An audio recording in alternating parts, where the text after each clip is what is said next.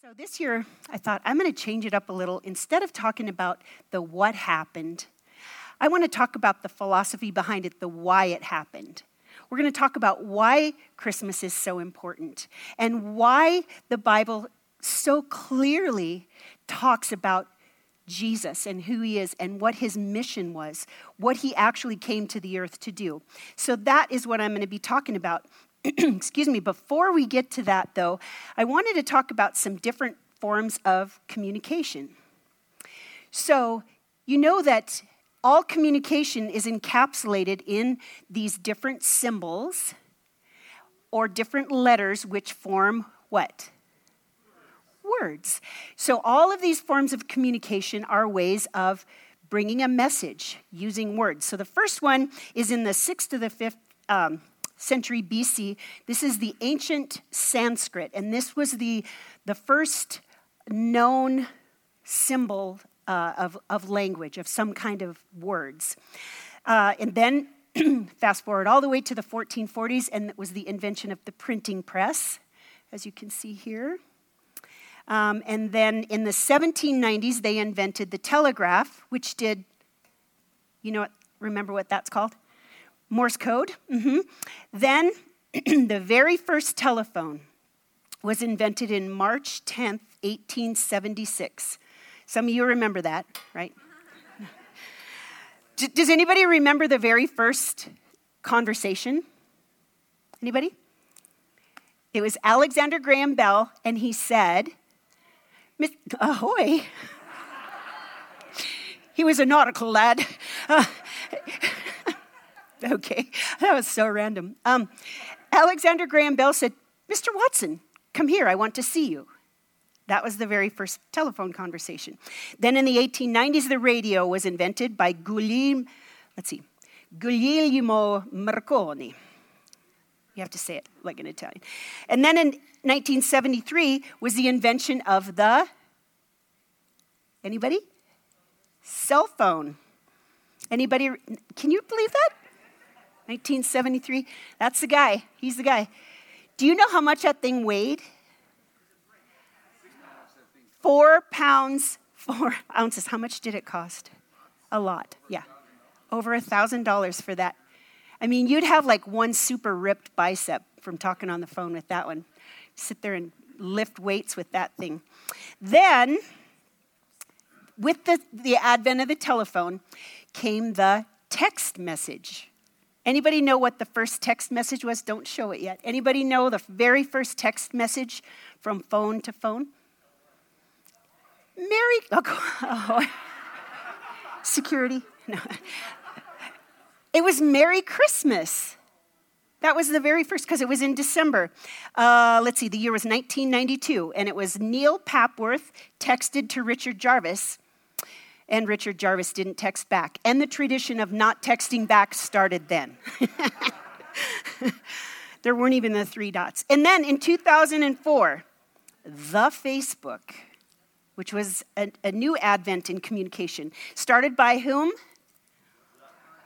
Mark Zuckerberg. Anybody know the name of the other 3 guys? If you can name it, I will give you $20 right now. Who are the other 3? Don't check your phones, no cheating. Just off the top of your head. Eduardo Severin, Dustin Moskowitz, and Chris Hughes, in case you're ever playing Trivial Pursuit or something and you need to know those names. All right, then in 2006, the political climate would be forever changed by Twitter. 2006, by a guy named Jack Dorsey. Here, just setting up my... Jack Dorsey, there it is. That's the very first tweet. Okay, then in 2010, the very first FaceTime message was, wait, where's the other one? Back it up. There.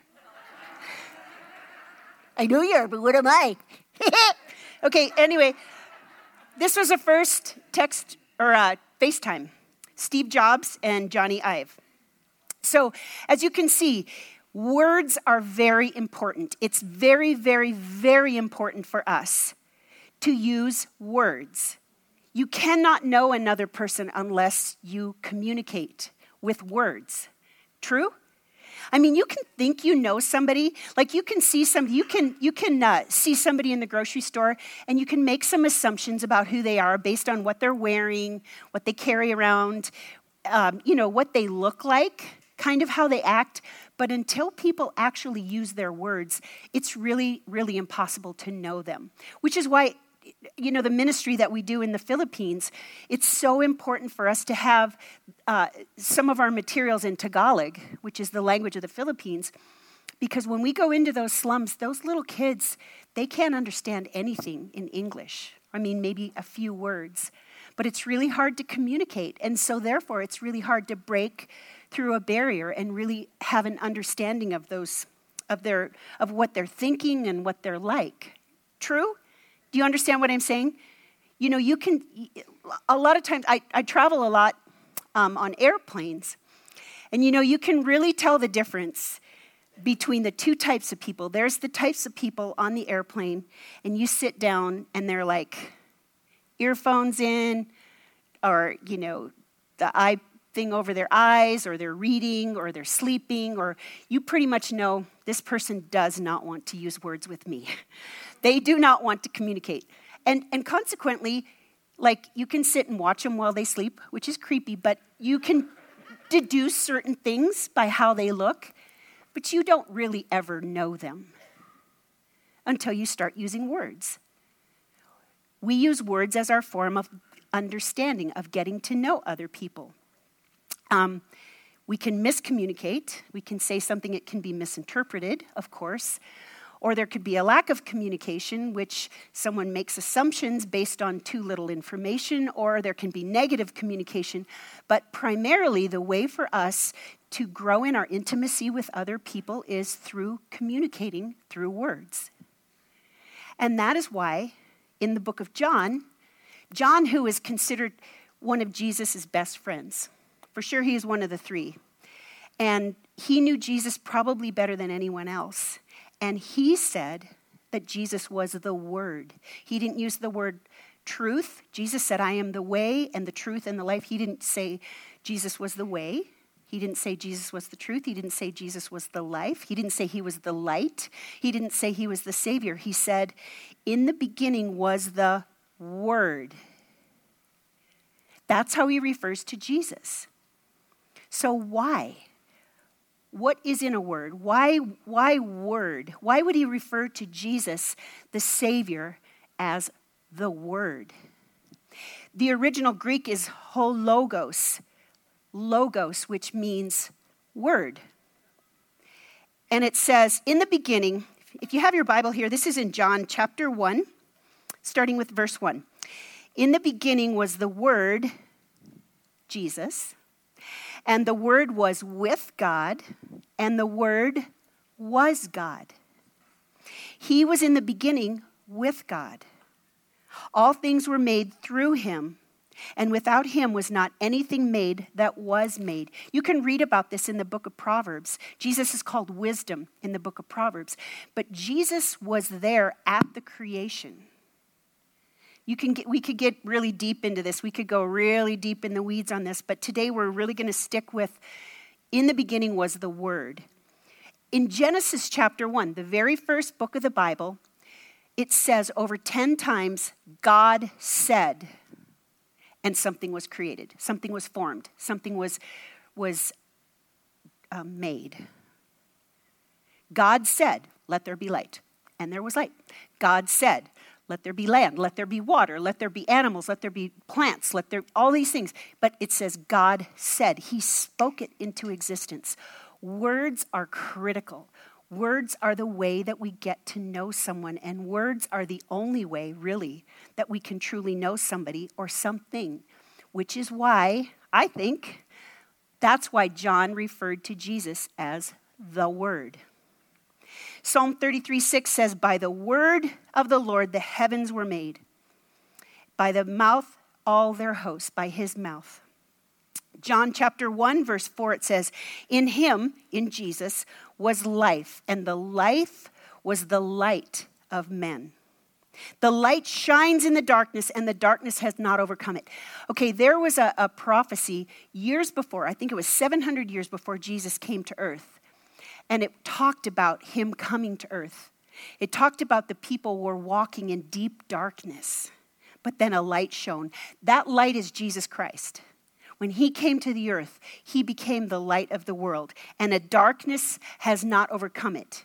No matter what anyone tells you, if anyone tells you, the church is doomed. If we continue at this level, there will be no such thing as a church. No, Jesus says he is the one who will protect his church. And the gates of hell will never prevail against his bride, his church, the church that he loves, which is anybody who believes that Jesus Christ is Lord and that God raised him from the dead. It says that's how you can be saved. It's not about denominations or about flavor. It's about what you believe. John 1:9 says, the true light, which gives light to everyone, was coming into the world. He was in the world, and the world was made through him. Yet the world did not know him. You see, the Israelites had been yearning for the return or the coming of their Messiah because they knew their Messiah was going to come and be their Savior. He was going to save them from their sins, which was actually what was spoken about Jesus, that you will name him Jesus because he will save people from their sins. But the people were expecting him to come on a horse or to come on a rocket ship or, some radical, dramatic way. But instead, he chose to come as a helpless, vulnerable, tiny, defenseless little baby. Is Selah still in here? Yeah? Can you bring her up here for a second? This is Selah. Sorry, I went out of the light. I'm in the darkness. Darkness has not overcome it. This is Selah.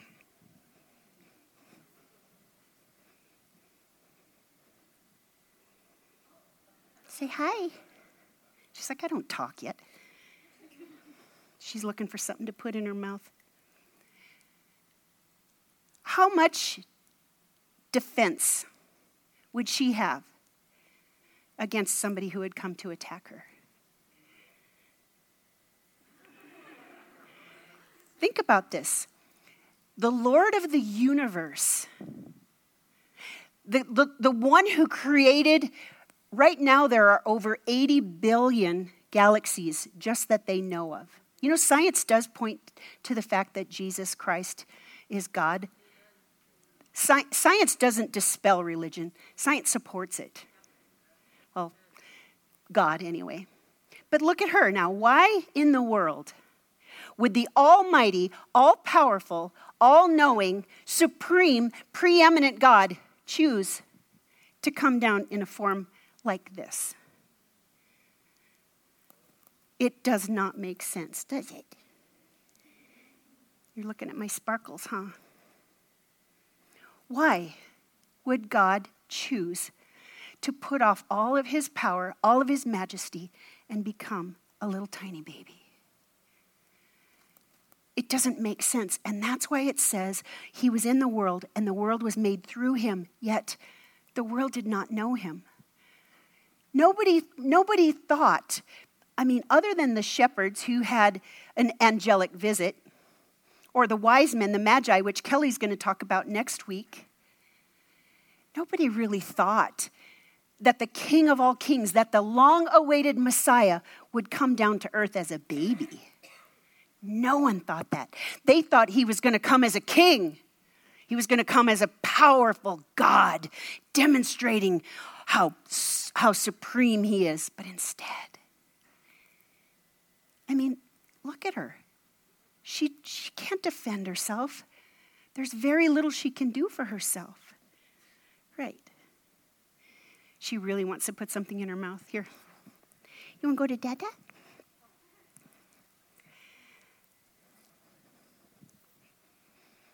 So I brought this one for first service. This isn't a real baby. I said I was going to start doing the mama hover. I just stand there. But this is how he came to earth. shaken baby. No, sorry, okay. So, rein it in. Okay, I've lost. Okay, so Jesus Christ came. I mean, think about it. Think about a newborn baby. Seriously, think about this. What can a newborn baby do for themselves? Yeah, they communicate. They don't have words, so they can only communicate through crying. So they can't change their own diaper. They can't tell you what's wrong if they're hurting. They can't do anything. They are completely helpless. And that's what Jesus Christ did. He left the heavenly realms and became completely helpless, completely defenseless, absolutely vulnerable. And actually, he became killable because his own people, the people he created, ended up taking his life. There she's talking now. Jesus Christ could have come down in the clouds, which he's going to do when he returns. And he is coming back. That's his promise. He is coming back. But Jesus Christ chose to set everything aside to become a little tiny baby. In January 12th of 2007, there's a man named Joshua Bell, who was a virtuoso violinist. He had a $3 million Stradivarius violin, which he took down to the Washington, D.C. Metro. He put on a baseball cap and some old clothes, and he stood down in the Metro during a very busy time. And for hours, he sat and played these what's the word? He played pieces that were virtuoso pieces. Classical, amazing, incredibly gifted. The week before, he had played for the Boston Symphony. Sold out the entire symphony hall for tickets that started at $100. But when he was in the Metro, he made $32 from 27 people that gave him money. It's like this. He was in the world was made through him, yet the world did not know him. In the same way that all these people walking past Joshua Bell didn't recognize his talent, didn't recognize here was a virtuoso in their midst, and they didn't recognize him. And that was what happened when Jesus came down in the form of a little tiny baby. People couldn't recognize him. They couldn't recognize that this would be a king. It was a little tiny baby. Jesus was just, in their eyes, just a normal guy, just a carpenter's son. I was telling a story, first service, this is kind of a funny story, and it doesn't have anything to do with my message, but it's kind of funny.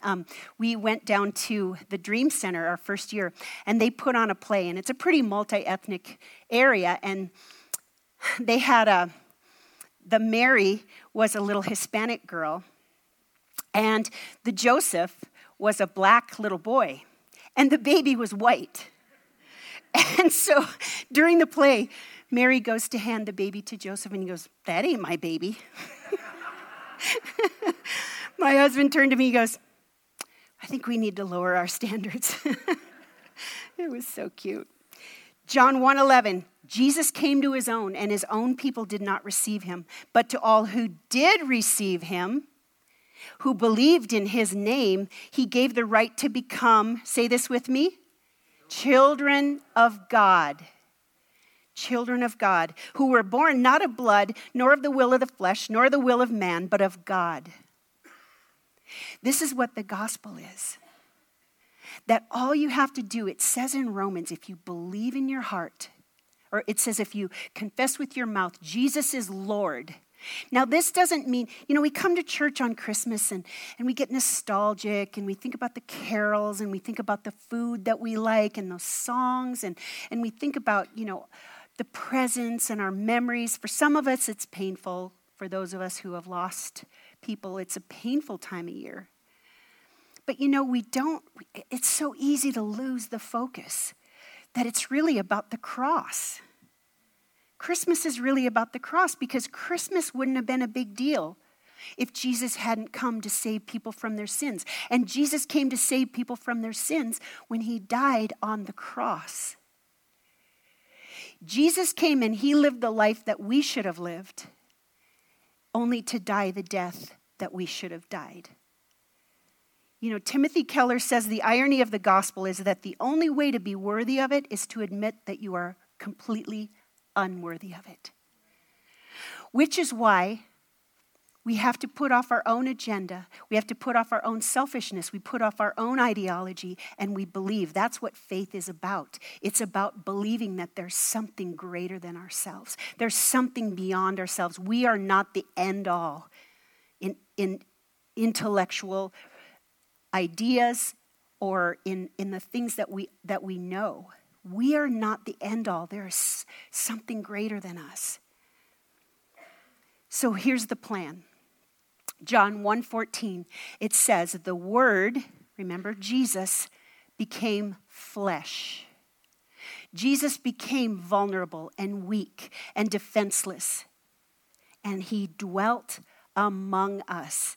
This is what the Christmas message is, Emmanuel, God with us. Remember, there's the passage in Isaiah that talks about he's the wonderful counselor, the mighty God, the everlasting Father, the Prince of Peace.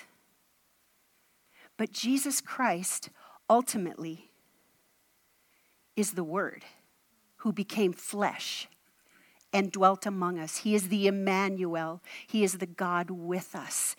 The word dwelt is really actually the word for tabernacle, which means that he set up a tent, which it isn't like our little, pup tents now. It's a tent, which means to cover, and it's also movable.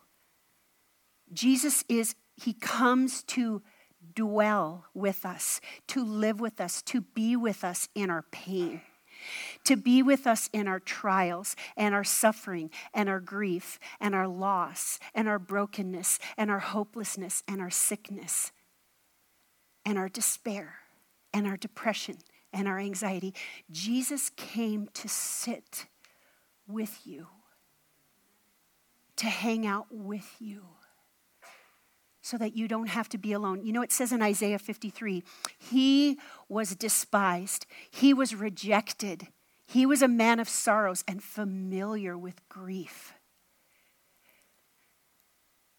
You know, there's nothing like someone just coming when you're struggling or going through a hard time, having somebody just come and say, I understand, or I'm here for you, or to say nothing at all. But just be there with you. It says Jesus was tempted in every way. There is nothing that any of us can go through that Jesus can't relate to. He came to his own, and yet his own didn't recognize him, but he came to dwell with us. It says, and we have seen his glory. We have seen what God is like. When you see Jesus Christ, you see what God is like. It's the fullness of God. It says, we have seen his glory, the glory as of the only Son from the Father, full of grace and truth. You know, there's that pendulum between grace and truth, right? Some people are grace people. Like, oh, it's okay, I forgive you. And then other people are like truth people, like, no, that's wrong. There's a pendulum somewhere in between, but Jesus came full of both. He came full of grace and full of truth. There's no flaw in him. So the Word was not an abstract concept of philosophy, but a person who could be recognized, who could be seen, who could be heard, who could be touched. Jesus came as flesh and blood. You know, there's a song by Joan Osborne that's, what if God was one of us? Well, God was one of us, but he was still fully God. See, this is the thing that's really hard for us to reconcile in our minds. How could Jesus Christ be fully human, have all of the weaknesses, all of the flaws of humanity? Jesus didn't have any imperfections, but what I mean is like he was limited in his humanness. You know, I mean, because he was God, maybe he could have won the long jump in his high school track meet or something, but he was fully human. He had to sleep. It says that he was weary in John 4:6. It says he groaned in John 11:33. He openly wept, John 11:35. On the cross, it says he thirsted in John 19:28. He bled like us. He bled for our sins. His pure, perfect blood was poured out for our sins because we needed someone to sacrifice on our behalf so that we didn't have to pay the penalty. He came to live the life that we should have lived, and then he died the death we should have died. It says that he died in John 19:30.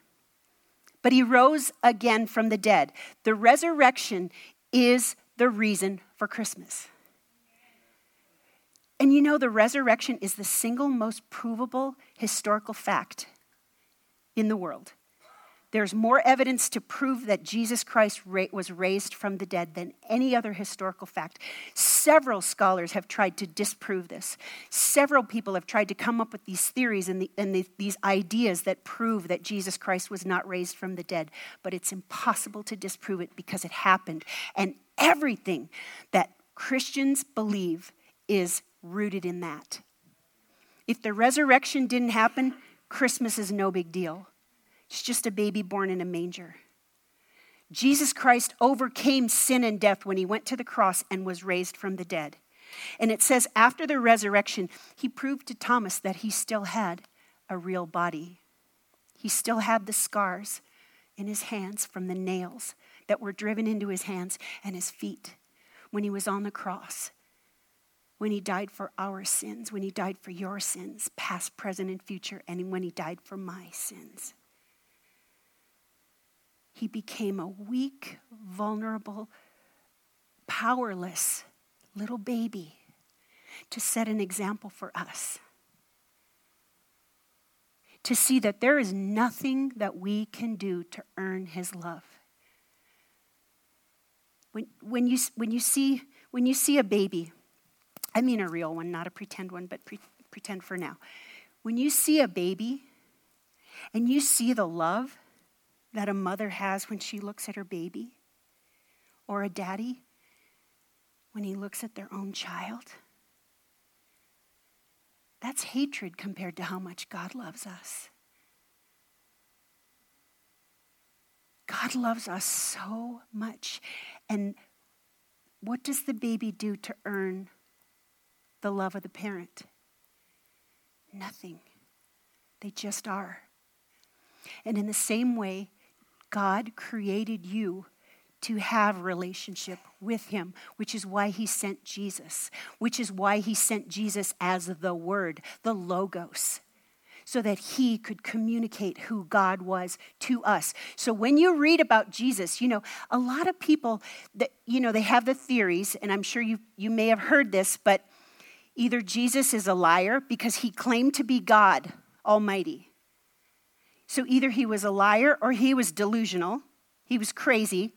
Why is it all crazy people claim to be Jesus? You notice that? They're always naked and they always claim to be Jesus. I don't understand what the connection is. But so either he was a liar and he just made this up, or he was crazy, he was a lunatic, or he was who he said he is. And if he was who he said he is, we must respond to that. Because he said, when they asked him, all of the 633 Jewish laws, they said, what's the most important? They were trying to trip him up. The Pharisees, the religious leaders were trying to trip him up. What's the most important law? And Jesus said, I'm giving you a new one, and it is this. Love the Lord your God with all your heart, soul, mind, and strength. And then the second one is like it. Love your neighbor as yourself. For some of us, that's more of a challenge than for others. To love your neighbor as yourself. Which means you prefer others. You put others before yourself. You care more about them than you do about your own rights. Jesus became vulnerable. He became weak, and he became killable. Colossians 1:15 says, he, Jesus, is the image of the invisible God, the firstborn of all creation. For by him, Jesus, all things were created in heaven and on earth, visible and invisible, whether thrones or dominions or rulers or authorities. All things were created through him and for him. And he is before all things, and in him all things hold together. He is the head of the body, which is his church. He's the beginning, the firstborn from the dead, that in everything he might be preeminent. For in him all the fullness of God was pleased to dwell. All the fullness of God Almighty, the creator of the over 80 billion known galaxies, of the heavens and the earth, the creator of everything, was pleased to dwell in this man called Jesus, who came to earth as a baby. And it says, he was pleased to dwell through him to reconcile to himself all things, whether on earth or in heaven, making peace. This is how Jesus makes peace, by his blood, which was shed on the cross for our sins. That gives us peace with God. Billy Graham wrote a book called Peace with God, talking about this concept. That the only way we can have peace with our Creator is to accept the sacrifice that he offered us in the form of his son, Jesus. That's the only way. I can never, I'm talking both ways here. There is nothing we could ever do to earn his love. There is nothing we can't offset our good deeds and our bad deeds. So if you think that somehow because you've done all these horrible things that now you need to do a lot of really good things, I'm here with good news. You can never do enough. That's the good news. You can never do enough. It sounds like bad news, doesn't it? Let's imagine this. Let's imagine you have gone out and you have charged $20 trillion. I don't know what you're buying, but you've charged $20 trillion. And you go to the judge and say, hey, I might need to file bankruptcy or something here. I can't pay back that $20 trillion. And the judge says, okay, well, what you're going to need to do is you're going to need to work and work and work and work and work and work until the end of your life. And then we'll get together and we'll reevaluate it. And we'll see if you've done enough. And I'll decide. That is terrible news, is it not? Because how much of a dent do you think you can take out of $20 trillion? As opposed to the fact that you go to you go to a different judge. Clearly you want to go to a different judge. And this judge says, you know what? Somebody already came in and paid that for you. You're like, what? Yeah. Jesus Christ came and paid it all. Paid in full. That is what Jesus Christ did on the cross for you and for me. Paid in full. That is why he came to earth. Not just to live and be a good guy and kind of give some good teachings and set a good example. Yeah, he did all those things. But he came to earth to live the life that we should have lived so that he could die the death that we should have died. Because we deserve death. Because it says, all have sinned, all have fallen short of the glory of God. There's not a single person who has never sinned. And if you think you've never sinned, then you sinned because you're delusional. We've all sinned, every one of us. Can you admit it? You've lied, you've lusted, you've been envious, you've gossiped, you've hated, you've competed with somebody. You may have cut someone off on the freeway. I mean, it doesn't matter. All of us have sinned. Every single one of us, there's only one who never sinned. And his name was Jesus Christ. And all the fullness of God was pleased to dwell in him. And through him to reconcile to himself all things, whether on heaven or in earth, making peace by the blood of his cross. John 1:16, for from his fullness we have all received grace upon grace. Going to this judge who says the $20 trillion has been paid. That is grace upon grace. Grace upon grace. Jesus plus anything equals nothing. Jesus plus nothing equals everything. I'm not good at math, but I like that math. You can't add anything to what Jesus already did for you. It's about responding to that, not trying to earn his love, not trying to do more so that he loves you more. He can never love you more than he loves you this second. He can reveal himself to you more. The more you surrender to him, the more you will come to know him. The more you know his word, the more you will know him. The more you know what it says in the Bible about what he says about himself, the more you will sense his peace and his pleasure and his joy and hope. So the true meaning of Christmas is that we too would humble ourselves, that we would admit, I can't do anything to earn God's love. Because God already loves me fully. He already loves me completely. If we respond to him, he will pour out his spirit and his blessings on us. Philippians 2:5 says, have this in mind among yourselves, which is yours in Christ Jesus, who, though he was in the form of God, he did not count equality with God a thing to be grasped, but he emptied himself, taking the form of a servant and of a baby. Being born in the likeness of men. And being found in human form, he humbled himself and became obedient to the point of death, even death on the cross. Therefore, God has exalted Jesus and bestowed on him the name that is above every name, so that, read this with me, would you? At the name of Jesus, every knee should bow in heaven and on earth and under the earth, and every tongue confess that Jesus Christ is Lord, to the glory of God the Father. There's a story by a philosopher named Soren Kierkegaard. He tells a story of the king and the maiden. He tells the story of a king who was going through the village, and he saw a beautiful maiden, and he decided that he wanted her to become his bride.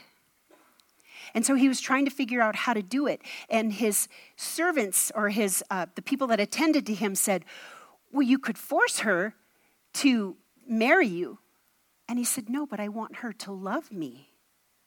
And they said, well, maybe we can go down into the village and we can get her and we can bring her into the palace and we can clean her up and we can put beautiful clothing on her and she can eat the delicacies that you eat. And he's like, she would be overwhelmed by that. There's no way she could do that.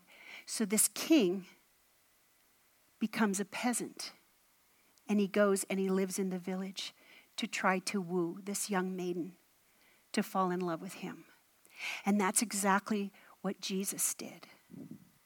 He became like us to woo us, to show us who our loving Heavenly Father is and what He is like and what He looks like. All the fullness of God was pleased to dwell in Jesus when He came to earth as a little tiny baby and when He lived a perfect and a sinless life.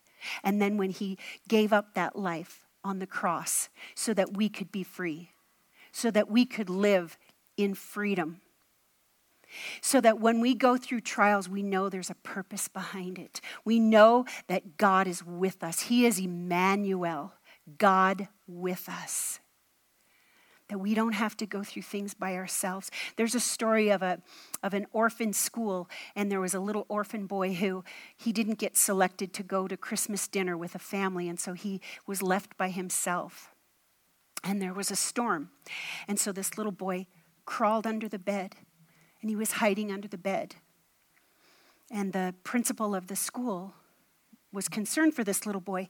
So he went over to him and he said, can you come out? It's safe out here. You'll be okay. And the little boy just sat there. And so then the principal got down on his knee and he said, there's all kinds of wonderful food out here. You should come out and eat some of it. And the little boy just stayed under the bed, just shook his head. And eventually the teacher got down, crawled under the bed, and just sat there with the little boy. That's what Jesus wants to do with each of us. He wants to be with us. You know, you can know a lot about God and never really know him. You can know a lot of facts. You can know a lot of things. You can go to church your whole life and not ever know him. Remember when Jesus says the story of the sheep and the goats? He says there are going to be those who do all these things and they say, Lord, we did this in your name. We did this. We fed the poor and we talked about you and we did all these things in your name. And Jesus will go, I didn't know you. I didn't know you. Go away from me. I didn't know you. He wants to crawl under that bed and just sit with us. In our sorrow, in our weakness, he wants to rejoice with us when we rejoice. He wants to fill our hearts with joy that is completely separate from our circumstances. That joy that is internal, that says that I am okay, that I have peace with God. I have peace with my Maker because I have received the forgiveness that he offered through the sacrifice of his one and only Son on the cross. And I just want to ask you a couple questions. I want to ask you, are you born again? Do you remember the moment when you became born again? Or the season of your life? Most people do. If you are in fact born of the Spirit of God, which Jesus says, without being born again, it is impossible to inherit the kingdom of heaven. You can't do enough good works. You can't buy your way into heaven. It is only through receiving the sacrifice he already offered for you. You must be born again of his Spirit. If you can't think of a moment, let's do that today. Let's take care of that. If you don't know beyond a shadow of a doubt where you're going to spend eternity, God is trying to woo you today. He came to earth and became one of us to show us God, that he is God, and that he wants to save you from your sins, just like he saved me from my sins so many years ago. And I'm not saying that I don't still sin, but I understand that I am forgiven because of what Jesus Christ did for me on the cross, and he wants you to know that too. Tim Keller says, God's salvation doesn't come in response to a changed life. A changed life comes in response to salvation offered as a free gift. Jesus is offering you the free gift of salvation, that you can have peace with God, that you can be reconciled to your Maker, and that you can fully surrender to him so that you can have a life that is full, an abundant life, what Jesus says. That if you lose everything for his sake, you'll have an abundant life. Anybody want that? I want that. So let's pray together. I'm gonna pray, and then I just want you to repeat after me. If you believe it. If you don't believe it, please don't. I don't want to make you a hypocrite. So I'm gonna pray something, and then you pray it after me, all right? Heavenly Father, we humble ourselves. I come before you, Lord, broken, helpless, unable to save myself. Lord, I recognize I need a Savior. I need to be forgiven of my sins. Lord, I confess that I've lied, I've cheated, I've gossiped, I've lusted, I've done lots of things I regret. And I know you are my only Savior. I can't do enough. I can't earn my salvation. But I thank you for your free gift. I thank you that you are full of grace and truth. Jesus, I thank you for going to the cross. I thank you for forgiving me of my sins. I surrender to you today. I receive you today. I look to you for my salvation and not to myself. And I thank you. Thank you. Thank you. In Jesus' name.